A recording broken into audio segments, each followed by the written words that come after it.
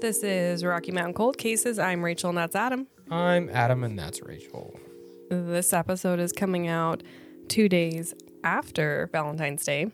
It is? It is. I'm trying to just... Yeah, it is. Okay, Thursdays. Yeah. But I'm still making it Valentine's themed. Yeah.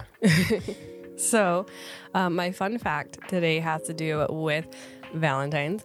Do you like those candy hearts? Well, there's ones that are flavored, like the yellow one will be like a banana flavored, and then there's other ones that are like just... Anyway. I know for sure the white one is like a minty thing. Yeah, it can be minty. But you didn't answer my question. Do you like them? Yes. Sometimes, well, I think sometimes they're all minty. Anyway.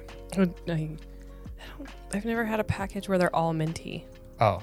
Anyways, I enjoy eating them. Oh, shoot. I was going to bring a box in here and we were going to look at the messages, but I got distracted with leftover football food. Well, they were actually invented in hold on. Oh, my goodness. Around 1847. With the letters on there? Not with the letters, though. So in the waybacks, in 1847, they were trying to make lozenges. Oh, like for a cold. Yeah, they were the big thing on the market at the time. And this guy, Oliver Chase, wanted to make them speed it up, the process. So he invented this machine that made what is essentially candy hearts now. So he the candy company Necco that does the Necco wafers. No. They're not very popular candy, and actually they recently went bankrupt. But that's why I don't know them. I know them because my mom loves Necco wafers. But so they made the candy hearts, but they weren't heart-shaped yet because they were supposed to be like a lozenge. And he was like, I'm going to go into the candy business with this. And so he did. And so then his brother, a few years later, was like, I want to get on this. I want to get money with this. And he was inspired by companies that did the Valentine cards. Okay. And so he was like, I bet we could print a message on these. And in 1866, he did figure out how to print a message on them with some vegetable dye. Now, when he first did these, the candies were bigger. It doesn't tell me how much bigger, but... I was going to say they'd have to be bigger. They'd have to be. Yes. It doesn't say how much bigger, but it would have to be quite a bit bigger because this is what made me want to do this fun fact. So the messages on them, like the ones we have now, are just like, you're cute, XOXO, marry me. You know what I mean? Yeah.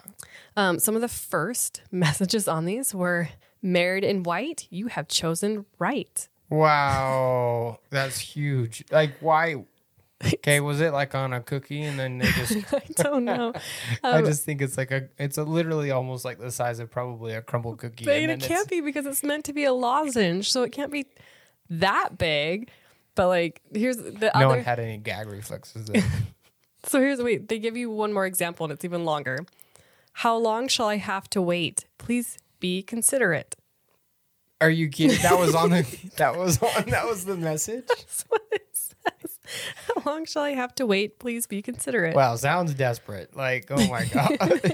I was really This sounds like somebody that wasn't having very much luck with dating. I was really hoping I'd be able to find more examples because I just thought those were so funny. And I couldn't, but I was just like, nice. That was probably the best one anyway. Right. So now... Necco went bankrupt, which explains... I mean, with those messages, I don't... No, they only went bankrupt in 2019. I'm just kidding. And they were bought by another company, Spangled? I can't remember for sure. Anyways, it also explains why there was definitely 1 year in the COVID pandemic where I was like, why can't I find these? Because I like to eat them, and I couldn't find them. Well, when they went bankrupt and the new company bought them, they they weren't prepared for how many they would have to make. So there was a shortage. And I was like, oh, that makes sense why I couldn't find them that year. Because now I can find them everywhere. But they have, I didn't know this because I have looked at the sayings on the boxes. But there's approximately 45 sayings in each box, including true love, hug me, and you rock. I've seen the hug me and you rock before, but I don't know that I've ever seen the true love one. I don't even think there's 45 pieces in a box. I mean, how big is... I mean, I'm buying the really little boxes. Maybe if I bought a bigger package. Yeah, like my mom would fill like a big jar. Yeah. Like a mason jar. Then I'd probably get all 45 sayings. But as of right now, my box And I they don't have the think has bigger it. hearts and then the smaller hearts. So, But I wanted to bring my box in and we would each just like pull a random amount out and see what it says. But I forgot. Also, you can customize them, so you can order some customized ones with customized sayings on it.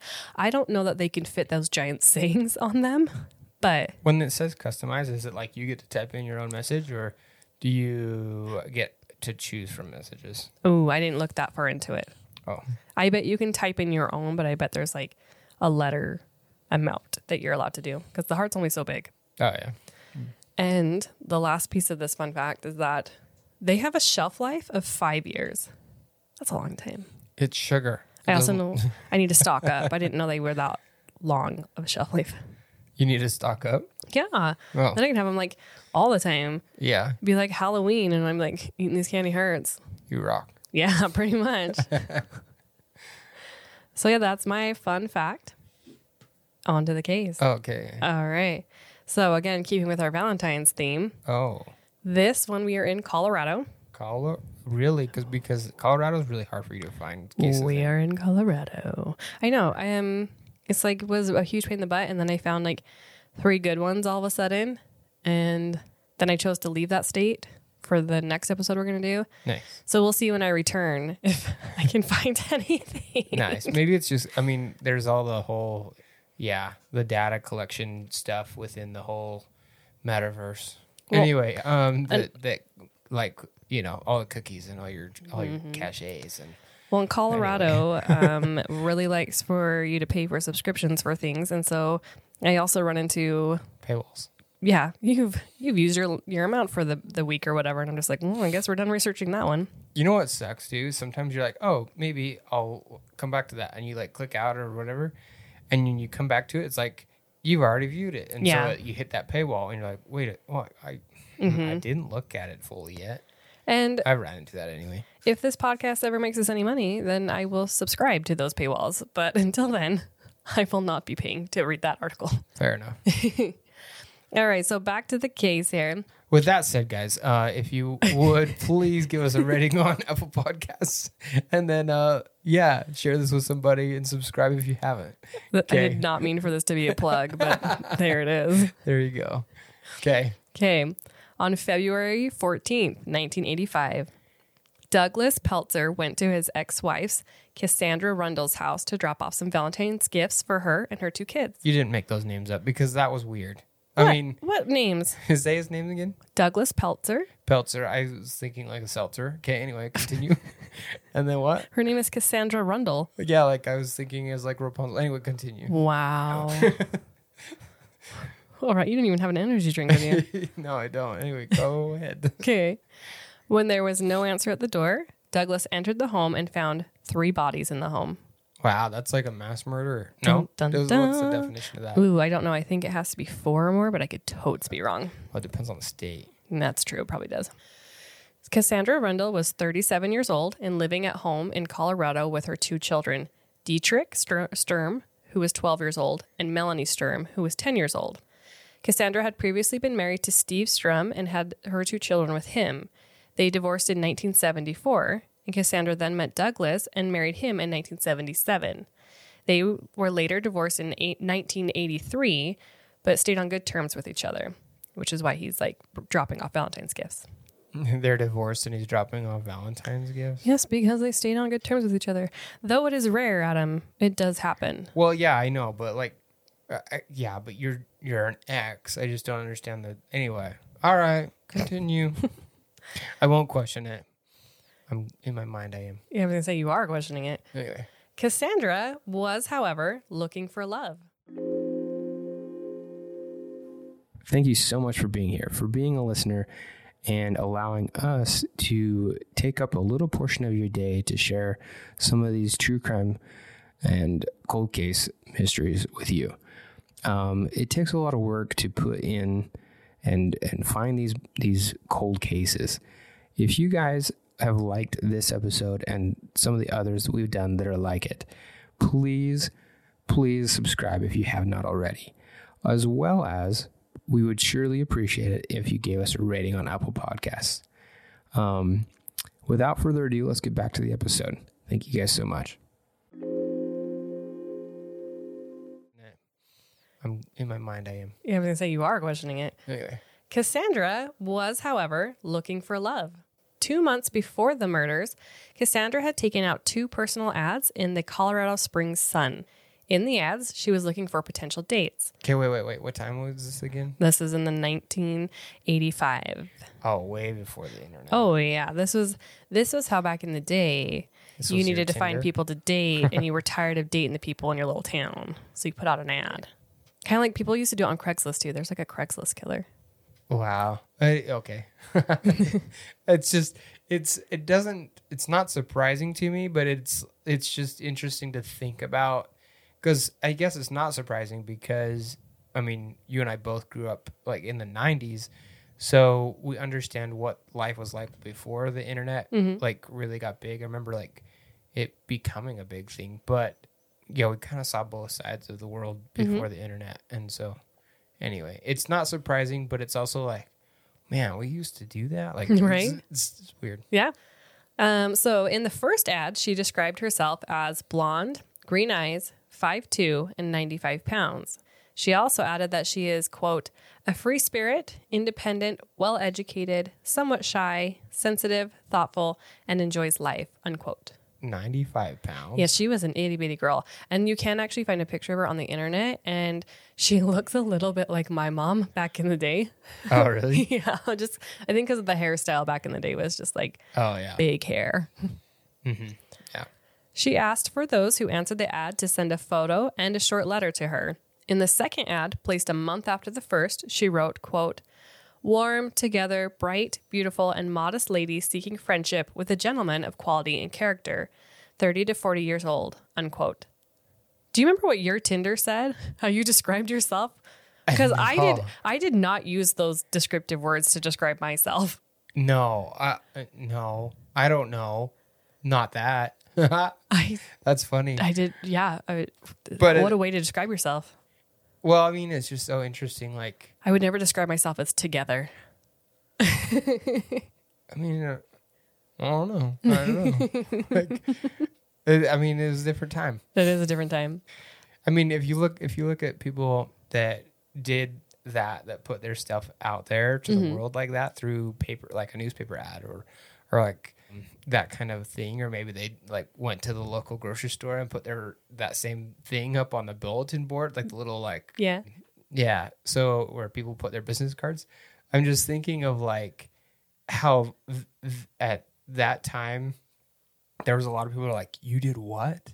You know, but at the same time, when Tinder was like fresh and new and all the other dating apps that like people are like a lot of the old time people that maybe did some of this, that put their name out there on the billboard or in a newspaper ad. Yeah. How times have changed. They were like, you're doing what? You know, the same thing, different way. So according to the Fox 21 News article, Cassandra received 85 responses to her ads. Do you know how many responses I received in my Tinder? She had it together. Right? I did not get 85 responses on Tinder. Okay, but can we flip it around? I bet if it was a guy that put the ad in, he would get like 2 responses. That doesn't explain why I didn't get 85 on Tinder. I don't know. I don't know. Now, the little bit I could find on the results of these ads was that she did not meet all 85, but rather just like a handful of them. Same type of concept with the now dating. Like, yeah, you might match with somebody. It doesn't mean you meet with them. Yep. Like there's still a vetting process even after you match. You're well, like, whoa. That's why she wanted a picture and a letter. Can they spell? For real. Your grammar. When looking into who could be responsible for the murders, police talked with Douglas, and he told them that the last time he saw Cassandra, he had taken her to dinner and then later to a bar. He speculated that perhaps her killer was someone she met there. He had said he had called Cassandra later that same night that they went out, and Cassandra claimed he had someone at her house that she would try to get rid of him. There was no other further explanation about that really weird encounter. Wait, she was out and about and someone else was back at her home? No, she was back at her home with a potential other dude. Oh, got it. Okay. And was like, I'll try to get rid of him. I don't know. He called her and that was a conversation that was had. Yes. Got it.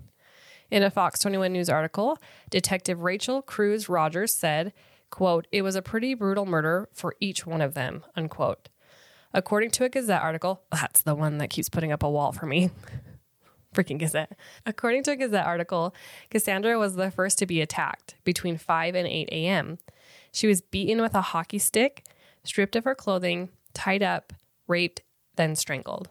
The daughter, Melanie, who again was 10, was next to be attacked. There is evidence she tried to fight off the murderer, but was beaten with a hockey stick, causing skull fractures. She was then raped and strangled and found face down on her bedroom floor. Dietrich, the 12-year-old son, was last to be attacked. He was beaten, and there is conflicting stories on if he was bound or not, but he was found on his bedroom floor with a hockey stick nearby. This is a cold case? Like, this is insane. This is a very cold case. This is insane that there's 3 people. There's, like, some kind of trails of evidence of, like, people she maybe met with. There's, like, letters that probably were mailed to her. I'm just speculating at this point. And quite wildly. But, like, and it's cold. Anyway, continue. So here's just, like, a little tangent. There is a show on one of the murder mystery shows, Investigation Discovery or something, called Homicide Hunter. I have watched many an episode, and the guy on it basically tells his stories of working as a detective in Colorado. His name is Detective Joe Kenda. I'm going to make you watch one of these episodes one day. But the episodes you see now, he's old and retired. And I think recently he ended up not doing the show anymore. He's just like, I'm done. But he popped up in a couple of the articles. He actually worked on this case. Oh, really? Yeah. So then I went and scoured the internet to see if this was one of the cases that he talks about in his show. And I couldn't find anything that said it was. But interesting nonetheless. Yeah. So he said in an AP News article, quote, "The odds are we are talking about someone she knew, but we don't know who did it at this time," unquote. He also mentioned in a different one that, like, he thought it was going to be solved pretty quickly. Unfortunately, he was very wrong. But yeah, it was just exciting to see Joe Kenda. And I was like, oh, I know him, sort of. This is just evidence that when you first meet somebody, it should be in a public place, not at your house. Yeah. I mean, there's still so many questions. We don't know if it was one of the people that she went on a date with or what. I mean, maybe she did meet him up somewhere else and then things took a turn. That was one of the things that bothered me about your friend that was, I'm like, you're just having these random people over. You don't know anything about them yet. Yep. So police did look into people that the family knew, as well as the people that responded to Cassandra's personal ads. However, I couldn't find anything that said that they had any suspects at any time. Like, there wasn't like a huge person that they were like, this guy most likely did it. They were just kind of like, I don't know. Detective Cruz Rogers is hoping with the advances in DNA technology that they can use the collected DNA to help solve the case. More than 100 items were taken as evidence from the home and included hair and fibers. When did he make that statement? Does it say? I didn't write that down. It's in one of my sources. I know it was within the last 5 years. Oh, okay. Yeah. Probably pretty recent. Yeah. So, but yeah, that is the case of Cassandra Rundle and her 2 children who were murdered on Valentine's Day. And nobody knows who did it. Oh, that's it. They didn't question anybody? I mean, I couldn't find anything that said they questioned certain people other than these are friends of the family. We checked them out. These are some people that she went on a date with. We checked them out. Wow. Yeah. We checked them out. That was it. Yeah. It was, yeah. I was surprised that there wasn't more because of how much DNA evidence they do have, that there wasn't more to we looked at this and there was no match for that. Or there are these fingerprints that nobody knew who they belonged to. But yeah, there's got to be was there a hockey stick left behind? Yeah, it was. It was left by the boy. That's how they knew what the murder weapon was because it was covered in blood and they, you can match that up to injuries. I just think there's 3 people. It's so messy. There's so much evidence left behind that it's just insane that they didn't and don't still know who it is. Yep. Well, that's nuts. That's crazy. Yeah. I don't know. So this is the episode? This is the episode. I don't know why you're dilly-dallying so hard at the end here. I don't know. Anyway, if you guys have any further information on, not this case, but just on any cold cases that you'd like to hear us cover or hear our perspective or hear me what if it, give us, send us a message at RockyMountainColdCases@gmail.com and give us a rating again on Apple Podcasts. And thanks for listening. Bye.